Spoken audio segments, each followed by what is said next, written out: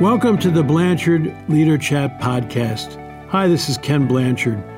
We need a new leadership model in business today, one that values both people and results, where leaders see their role as serving instead of being served. In this podcast, my friend and colleague Chad Gordon interviews experts who help us explore different aspects of leadership. I know you'll be encouraged and inspired by what you hear, and you'll walk away with ideas and insights that will help you be the type of leaders others want to follow. Ready to get started? I'll be back at the end of the interview where I'll share what I've learned and how I'll be putting it into action. Now enjoy this installment of the Blanchard Leader Chat podcast.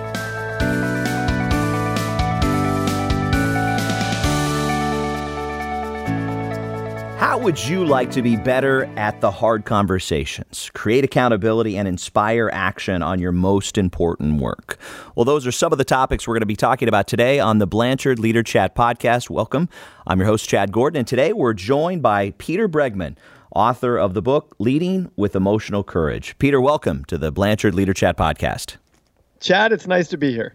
It's great to have you here. And what's interesting in doing this podcast, we have the opportunity to see so many different ideas and so many unique takes on self-leadership and just growth internally. And when you see emotional courage, that may not resonate with so many people because it seems like one of those touchy-feely things, but it's so vitally important for you as a leader, isn't it? Emotional courage. Yeah, it's very much the key that unlocks everything else we're able to do. So if you think about, let's just take this example. Think about a hard conversation that you haven't had, right? A conversation you should have, but you're procrastinating on. And let's say you've developed all the knowledge and skill to have that conversation. So that's not getting in your way. And the question is, why isn't it happening? Why aren't you following through on something that you know is important to you? And what you want to say, right? So that's not it. You have the skill we've established to be able to say it. You have time and opportunity. So why haven't you had that conversation? And what I've discovered is it's because of this emotional courage thing. Is there's something you don't want to feel. So if you have that hard conversation with someone, you might get disconnected from them. You might experience conflict. They might come back at you in anger. They might just get passive aggressive on you. They might get defensive and accuse you, and then you would have to defend yourself. And those are all feelings that are very unpleasant, and we don't want to experience them. And in order to not experience them, we end up not following through on something that's important to us.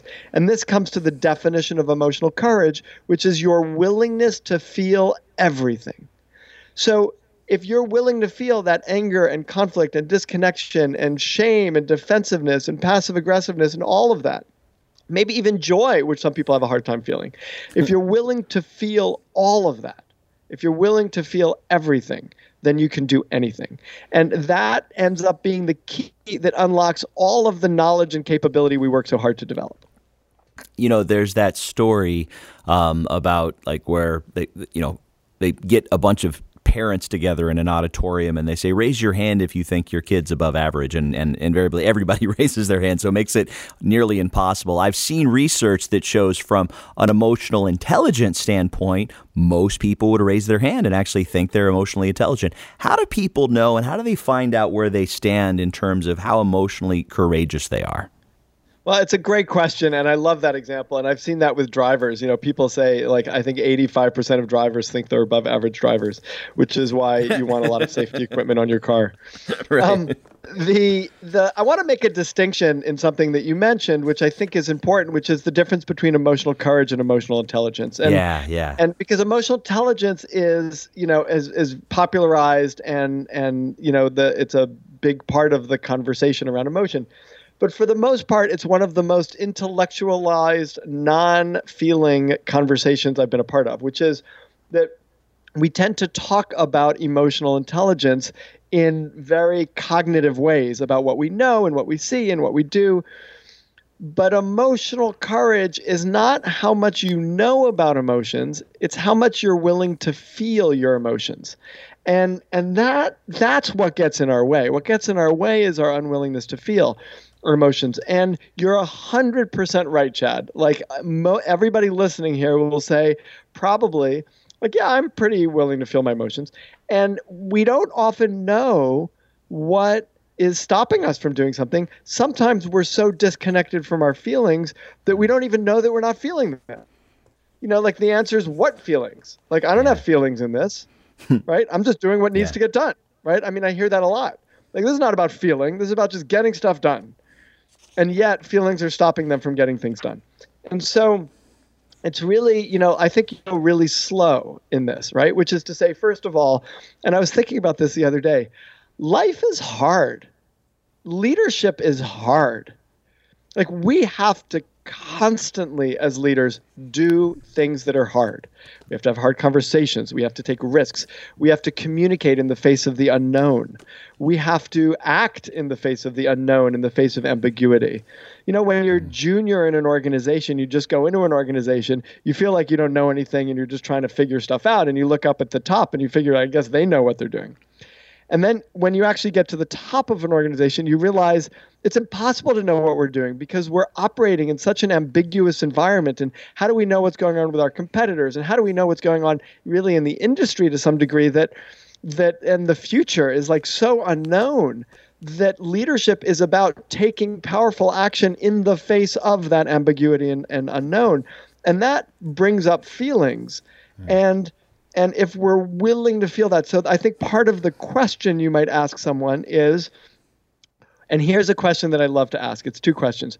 What are you feeling and where are you feeling it? That feelings are not the same as us. Like in English, you say, I am angry. Mm-hmm. In French, the equivalent is I have anger.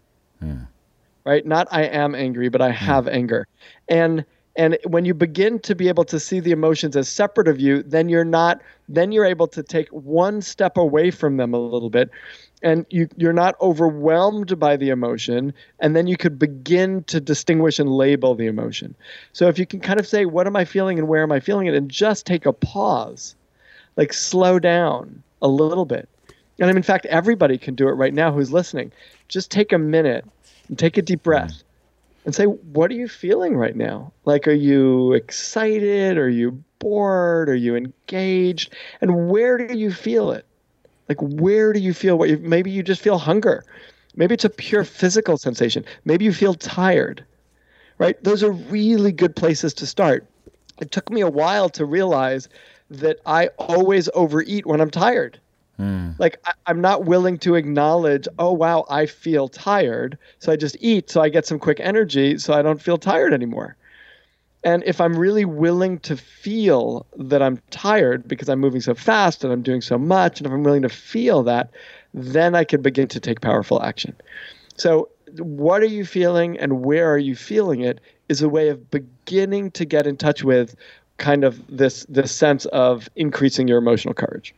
And so I appreciate that. And part of my journey around mindfulness, one of the retreats I went to, and I've talked to before on the podcast, is that you would start each day. What are you feeling? And express that to other people. And that's so valuable because people are so detached from that. And I appreciate what you said earlier about, why would I have a feeling about that? Why would I have a connection to that? But everything is connected. So a big part of what you're sharing and a big part of what you want to help people with is for them to really understand who they are.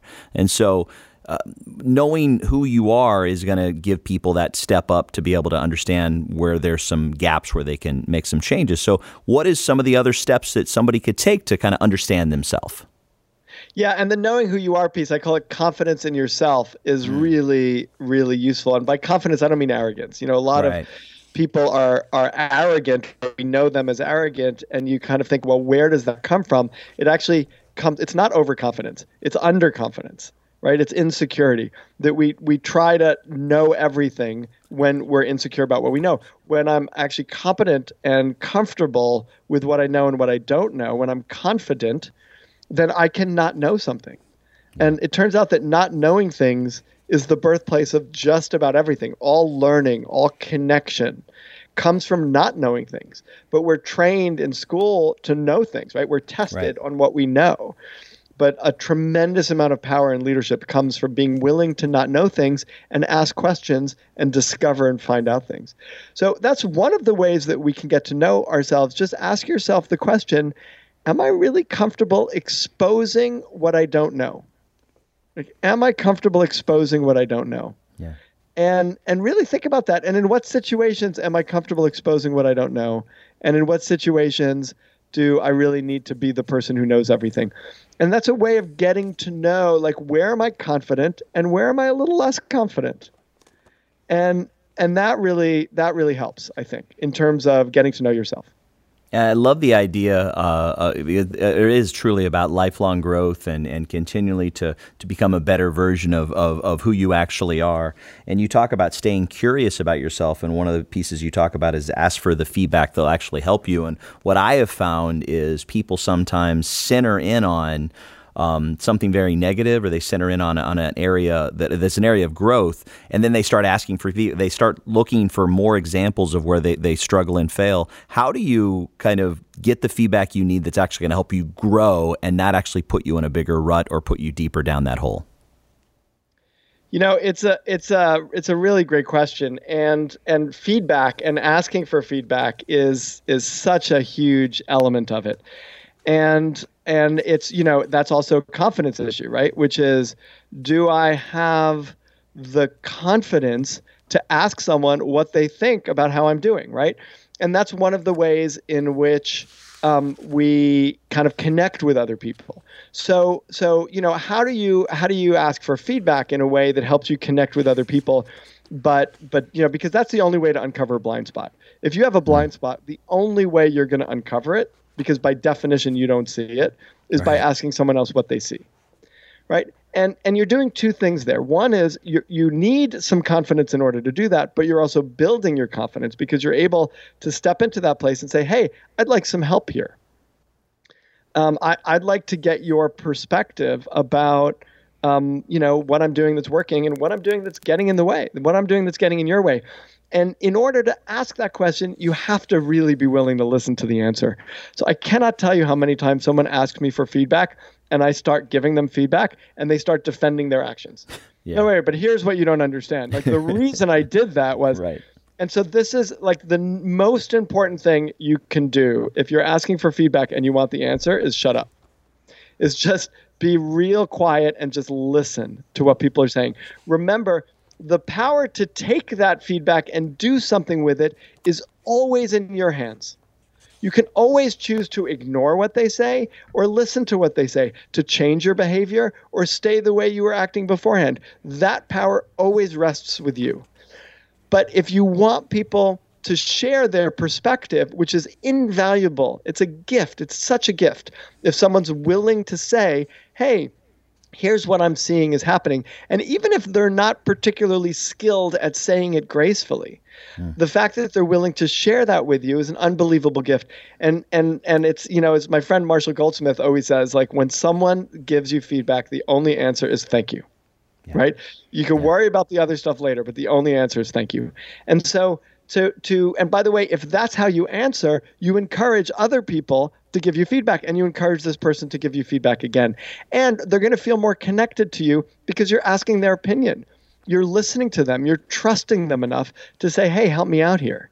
So it serves both, it leverages our confidence in ourselves and it builds it. And it also leverages our connection with others and it builds it.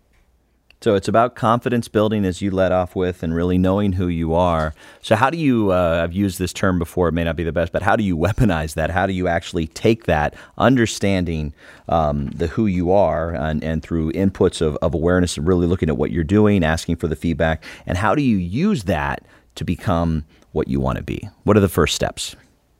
It's great. It's a great question. And I'm going to connect all these parts of the book too, Leading with Emotional Courage, because it's all these pieces are connected to each other. I sort of talk about it as the four elements of leadership. And you've got this confidence in self, connection to others, commitment to purpose, and emotional courage. And the first thing I would do in that case is to think about what purpose you're committed to. Like, what do you care enough about to devote your life energy to make happen? What are you passionate about? What fits your personality and your capability and the direction you want to move in? what are you willing to say no to in order to do this thing, in order to make this thing happen? It's got to be bigger than you. It's not just about you, right? It's bigger. And I know, from conversations I have with Ken, this is such a big part of his life, right? And a big part of sort of, how we can act powerfully in the world. What is the thing we're committed to that's bigger than all of us, right? And if I'm going to be confident in myself and connected to you, what's the larger frame that includes you and me, but that's bigger than each of us and bigger than both of us that we want to make happen? And that's really important to identify, right? To first say, everything I'm doing is for the sake of ... right? Whatever, what I call it the big arrow, right? And I talk about it in the book, it's the big arrow. And that's the kind of work we do in organizations too. It's the big arrow work. So what, for the sake of what big arrow? And once you've defined that, now let's come back to the feedback and process the feedback. What am I hearing from this person that will inform me about what might be getting in the way of my achieving this big arrow, of my moving this purpose forward or solidifying my commitment to my purpose? Now, if they're telling you something like, the colors of your shirts are really bold, and I want to give you feedback that that's disturbing to me. So you can listen to that and go like, all right, like maybe I don't care so much about the color of my shirts and I'd rather not wear shirts that are disturbing to somebody. Maybe I actually really like the bold part of my shirt and I can say, all right, thank you. And it's like really good to know. And I'll be aware of that. And I kind of like wearing bold shirts and that's just kind of a part of who I am. And so I don't want it to get in the way of our relationships, but I don't necessarily want to change something about myself that won't necessarily get in the way of us getting to where we're trying to go. So maybe, being connected to someone else doesn't mean giving yourself up for them, right? People who lack confidence in themselves but are high in connection to others. We have an assessment for each of these four elements, right? So confident in yourself, connection to others, commitment to purpose, and emotional courage. And it's not the kind of thing where like a personality assessment where, everybody has their own strengths and weaknesses and everything's fine. I actually come out more strongly to say, you really want to be strong in all four of these things. You want to have strong confidence. And if you're strongly confident but disconnected from other people, that comes out as arrogance and, you leave everybody behind. If you're very connected to other people but not confident, then you give yourself up for them. And you do everything that you need to in order to please them, and you lose yourself in the process. So you need both of those. And by the way, if you're really committed to purpose, but not so confident in yourself or connected to others, you lose yourself and them, right? As you drive to burnout to make something happen. So you do need this balance of strength in all four of these. And so if they give you some feedback that is, really critical, if they say, we're all committed to this purpose, we all want to make X, Y, and Z happen, and there's a lot of people who have ideas that aren't being heard, and so they're getting disengaged. Wow, that's so valuable.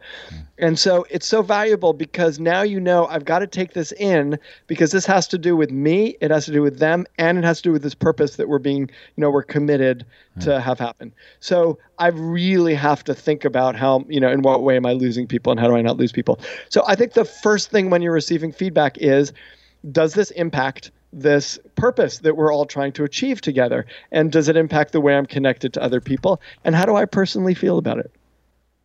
We're talking with Peter Bregman, the author of Leading with Emotional Courage. And I love the book, and you touched on it in that answer about how the book is structured. It really helps you with an assessment to see where you are lacking and where you have opportunities, growth opportunities. And we initially were really talking about kind of knowing thyself a little bit more, understanding where you are. But one of the elements you talked about was connecting with others. You talked about commit to purpose, and then also how to actually cultivate your emotional courage. So when you think about connecting with others, and when you think about some of the steps that you could take that are blind spots for people, what do you think is one of the most important areas of focus? Is it listening? Is it trust? Is it staying connected just personally? What is one of the areas that you find from an emotional courage standpoint that people should focus on to be better connected? I always think, like in some ways, all of those things that you just described are really important. And so I always think, and this is true with developing emotional courage in general, the smallest step that you can take that moves you forward. So what's the first thing? And I would say, if you don't listen to people, you're never going to develop trust with them. Yeah. And so I think the simplest thing, by the way, which is not easy, just have a conversation with someone who has a different political view than you do to see how not easy it is, right? To really listen, to create space, to ask a question. And I have become in love with this one characteristic of people that I really try to cultivate in myself, which is curiosity. Like true curiosity. We all know people who ask questions and listen to figure out what they can say next, or to make their point, or to listen for understanding of their perspective so that they can drive it forward. And that's not really listening. That's still talking. So the real question is, can you ask something out of curiosity and really listen with a willingness and a desire and a drive to learn something new? And that to me is the birthplace of all connection. Yeah. Can I sit with you? Can I ask a question? Can I listen to the answer? Can I be thoughtful and caring about the way I hold the space of you speaking? And that, when you have that, then you can begin to build trust, right? That's the birthplace of trust. Now, there's other things that you do in order to build trust. One of the things that you do is you follow through on your commitments. Right? That builds trust. So if I listen to you, but then I go back and I do things that are as though I never heard you, and I promise something, but then go back on it, I'm going to lose trust. But if I listen to you and I hold that space for you to be you, and by the way, listening to you means I don't have a need for you to be different. Yeah. Right? I'm okay with you being different than me. And I don't feel like you're having a different perspective than me threatens my perspective. It's one of the challenges that I'm facing right now in our political climate, which is, it's very hard to be in a conversation where people are listening to each other. It's much more normal to be in a conversation where the next person, everybody is trying to get their word in order to convince everybody else. How many people walk into a conversation with a true desire not to change other people, but to be changed themselves? Yeah. Now, I think that's amazing, right? And I really try to do it, and it's really hard. And it doesn't mean you will be changed. It doesn't mean that you are going to change your perspective, but you go in there with a desire, like, what can I learn here that might soften my view, that might shift my perspective? And then you're asking with true curiosity. And again, remember, it's your perspective. You always have the power to keep it or let it go or shift it or change it. But instead of going into relationships with an attempt to change the other person, can you go into the relationship with the longing to be changed in a way that helps you grow and continue to blossom? It's one of my favorite things that Ken has shared in the past, and you're right. The politics of the world right now, the divisiveness is a great example of listening. I think that's one of the best ones. And he had shared something in one of the morning messages. He leaves a morning message for the company every day, no matter where he is in the world. And he had shared something to the effect of, you may not agree, and you may vehemently disagree with somebody's stance, but if you can come to every conversation and listen to them with a sense of, well, that is interesting, and whether you agree or disagree, it is interesting to hear how and why people feel a certain way, the world will be a much better place. And so I appreciate that. So we've talked about building your confidence, increasing your connection with others. So now it's time to talk about purpose. So how do you kind of define that purpose and commit to it, and also really bring your purpose to a day-to-day as it applies to emotional courage? It's such an important question, because I feel like we are in a time when everybody is so busy, and I know this is true for myself. I'm so busy. It is so easy to get to the end of the day and sort of wipe my forehead and say, wow, I was busy all day. I didn't have a moment, I did not have a moment to stop. And yet my most important work didn't get done. Mm-hmm. Now, how do we let that happen? And I let that happen. How do I let that happen? And it's because we have this never-ending stream of incoming messages and requests and questions, and it's very satisfying to have an empty inbox, and I'm kind of a proponent of an empty inbox.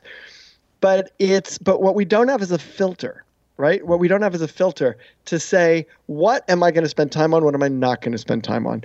And the strongest leaders I know have the crispest and most powerful filters. They know what should get past their filters so that they spend time on, and they know what not to spend time on. And some of it is delegating, and some of it is ignoring. It's very hard. There's not an email that comes in that I don't answer. And I do that because I actually care about the people who are emailing me, and I think if they take time to email me, I want to really be able to respond. But I also wonder whether that's actually a useful way to spend my time. Like I do it instead of social media. I don't spend time, I'm on social media a little bit to post some things here and there, but I spend very, very little time on social media. And it's like, and I don't know that I'm right, by the way, to respond to every email. I kind of really it matters to me that I'm a good guy, and so I really want to be able to do it.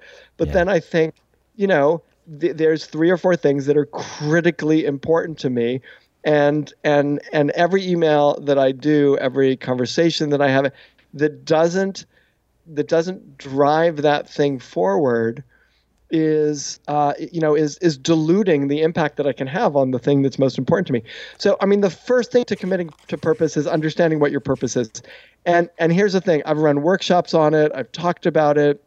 There's a lot of information in my book, but here's how easy it is. Spend 30 seconds, no more, and just write down what you care most about. Right. And in 30 seconds, you'll have a pretty good draft of what your purpose is. And you could do it in your work life, separate from your family life and your personal life if you want to. But if you're really focusing on leadership in your work life, to ask the question, what's most important that I achieve over the next 12 months? And it'll force you to make some decisions. And understanding what that purpose is the most important thing that allows you to then do the next most important thing, which is using it as a filter to decide what you're going to spend time on and what you're not. So we've got time for just a couple more questions. And so a big part of this book, and one of the promises is that you can actually kind of role model this, right? And you can actually kind of cultivate just like you can. And you made a great clarification on the difference between emotional intelligence and emotional courage. How do you cultivate emotional courage, both in the workplace, places where you lead, at home? What's one of the first steps that you would recommend for people to? And is it as simple as just walking the talk and acting the right ways? Well, simple is not always easy. So it is in some ways, but it's not always that easy. And the first thing you have to do is to recognize when you're not wanting to feel something, when your lack of emotional courage is getting in the way of your doing something important. Just noticing that is really, really critical, is really, really powerful. And then being able to say, so what would I have to feel in order to follow through on this? And I always think it's a great idea to take baby steps, to do little things.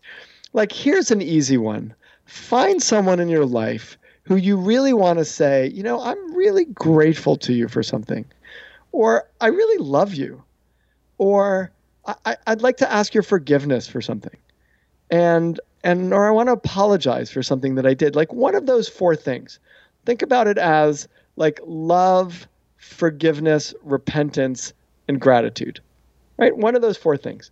Right. And find someone today to express your love, forgiveness, or ask forgiveness, repentance, and gratitude. Just one of those things. And that's going to take emotional courage. But in some ways, it's the easiest kind of emotional courage. I'm not saying it's easy, but you're not asking anything of the other person. So it's the easiest for the other person to receive in some ways, because you're not asking them to do anything. You're not requiring anything of them. What you're doing is you're making a move to say, this might feel really hard, but I'm going to go to someone today who I love, and I'm going to tell them that I love them. Or I'm going to go to someone today who I appreciate, and I'm going to tell them that I appreciate them. That takes emotional courage. And go slowly enough to feel everything you feel. Even as I'm suggesting it right now, what are you feeling? Like as you're listening to me and you're thinking, everybody who's listening to this, bring someone to mind. Yeah. And maybe if you want to challenge yourself, bring someone with whom it would not be easy to either say, I love you, I forgive you, please forgive me, and I'm thankful. Thank you. Right? Like to think about someone. And even as you just listen to me and think about that person, what are you feeling? And where are you feeling it? And then follow through on it. Today, sometime, do it. Go to that person and follow through and go slowly enough that before you say something to them, even before you pick up the phone or you walk into the room or you come up to them and say, can I have a moment? Notice what you're feeling. Notice if you feel anxiety, if you feel butterflies, notice where you feel it, and then follow through again and then notice how you feel. And don't require a response. They don't have to respond. You're just doing it in order to share this important thing with them and let the experience stand on its own. And don't ask something of them separate from that. And that's a great way to begin to build your emotional courage in a way that also builds your confidence, connection, and ultimately commitment to purpose. Yeah, the two things that I heard there that I really appreciate is one is the awareness, right? Being very clear on what's acceptable, what's not acceptable. So when you run through that stop sign, you actually are aware that you're doing it and you're making that choice. And then the other one is so valuable. You know, there are so many work connections, maybe personal connections that we've all kind of decided to keep it at arm's length because of some maybe distrustful situations, or there's some anger, there's some pent-up frustration. And what you're saying is, hey, run right through that wall gently, but it's going to feel better when you actually take that armor off or take that weight off your shoulders. I so appreciate that. So Peter, I appreciate the book. It's such a great read, and it's also very actionable as you kind of go through. You can understand more about yourself and different pieces that steps you can take. So if I could ask you, just leave you with just one question: what is the one thing from all your research and your learnings, the one thing from this book that you really want our listeners to take away from our conversation today? Take risks for what's important to you. So be aware of what's important to you. And take the risks, whether it's saying what I just said to someone who you care about or you're repentant with or you're thankful for, or whether it's asking someone to move forward on something that's important. Whatever it is, take risks. And when I say take risks, as soon as you go into the realm of risk, it means you're going to end up feeling something. So you will need the emotional courage, and you'll be building your emotional courage when you do. Take a risk today to follow through on something that's important to you. I appreciate that. Wise words. Peter Bregman, author of Leading with Emotional Courage, thank you so much. If people wanted to dig a little bit deeper beyond picking up the book, what else, where would you send them if they wanted to learn a little bit more about you and your work? Best place to go is bregmanpartners.com, www.bregmanpartners.com. Excellent. Peter, thank you so much for being a part of the Blanchard Leader Chat podcast. Chad, thanks for having me. It was a pleasure to be here. And thank you for joining us for today's podcast. If you enjoyed this interview and like to learn more and also help us grow the audience, please subscribe to the Leader Chat podcast on iTunes, Stitcher, or Google Play, or wherever you're listening. And please share this with your friends. The best way you can help us grow, though, is feedback. As Ken Blanchard says, feedback is the breakfast of champions. So please write us a review if you haven't already. And by the way, this podcast is sponsored by the Ken Blanchard Companies. If you'd like to learn more, there's even a lot of free resources to better yourself and your organization. Go to kenblanchard.com. You'll find all kinds of free tools and materials to help you and others grow. Thanks again to our guests for joining us today. For now, I have the pleasure of turning it over to Ken Blanchard for his thoughts on what we discussed. Here it is, your final minute with Ken Blanchard. Chad, I really appreciated your interview with Peter Bregman on his book, Leading with Emotional Courage. You know, he didn't talk much about the subtitle, but listen to this: How to Have Hard Conversations, Create Accountability, and Inspire Action in Your Most Important Work. Now, that's pretty amazing. But what I love about what Peter's talking about here is it all starts with yourself. I've experienced working with top managers and all. The ones that are a real problem are really scared little kids inside, and as a result, they act like a big deal, and then they don't want to have conversations with people. They don't want to develop relationships. They just aren't going to share, courageously or do any of those things because they're protecting themselves. And Thomas Harris years ago wrote, "I'm okay, you're okay." He said the worst life position is "I'm okay, you're not," and that's the life position I'm talking about. And he said all the research shows that they're coming from not okay feelings about yourself. And so I love that Peter starts off with build your confidence, know who you are and become who you are. And if you get really comfortable in your own skin, then you're able to connect with other people and have important conversations and build trust. And then if you feel good about yourself, you're also able to stay on purpose, and focus your energy and all.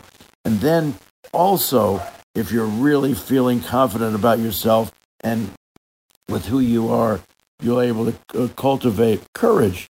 And that is really important, and you're going to be able to think courageously and all those kinds of things. And so I think this is a fabulous book, and I think that a lot of you ought to really get into the content of this, because he really is very practical in the way he goes at things.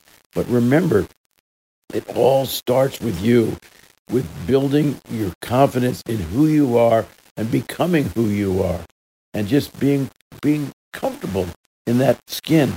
And then you can do so many things because you don't have to prove yourself, because you really feel about yourself. I remember Jim Collins said, we're resolve, determination to accomplish a goal, live according to a vision, and humility. And he couldn't understand, how could humility be a great, strength?